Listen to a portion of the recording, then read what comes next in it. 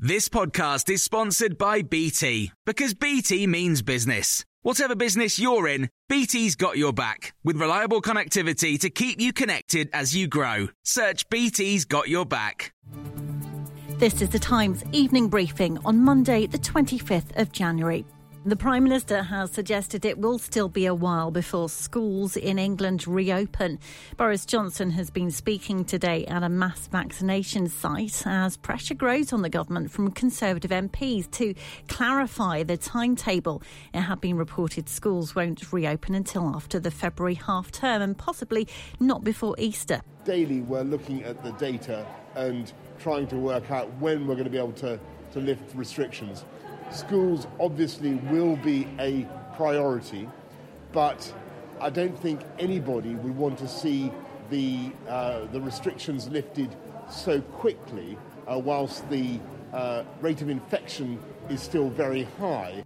Well, the chair of the Education Select Committee has called for urgent clarity, and his request is also being echoed by the Shadow Community Secretary Steve Reed, who's told Times Radio school closures continue to exacerbate inequality. I think there are still something like 1.2 million students who don't have access to devices that allow them to learn remotely. So the government really needs to stop dragging their feet on this. Those young people need access to education and learning, and if that's going to be done remotely, then let's equip them. But the key to opening up the schools is getting the vaccine out as fast as possible. A museum used as a set for the TV show Peaky Blinders has opened as a vaccination centre. Using the facilities at the Black Country Living Museum has been described as a game changer for Dudley and the surrounding area in terms of issuing the vaccine. Chief Operating Officer for the museum is Natasha Eden. She says getting it open today took some effort because of the weather. It's definitely made it more of a challenge, I think, the last couple of days having the snow.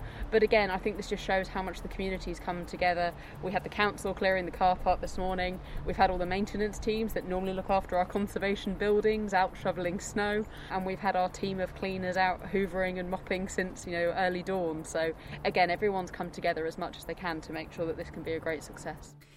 The singer Will Young has questioned the handling of his twin brother's mental health in the days before his death last July. Rupert Young died after jumping from a bridge in London. The coroner ruled it a suicide at the inquest today. The hearing heard he'd been admitted to hospital 4 times in the week before his death. Will Young says questions remain about why his brother wasn't assessed by a consultant psychiatrist. It is my belief that it must or should have been obvious to all concerned that he was at high risk of suicide and should have been detained under the Mental Health Act for his own safety. Had this been done, he might still be alive today.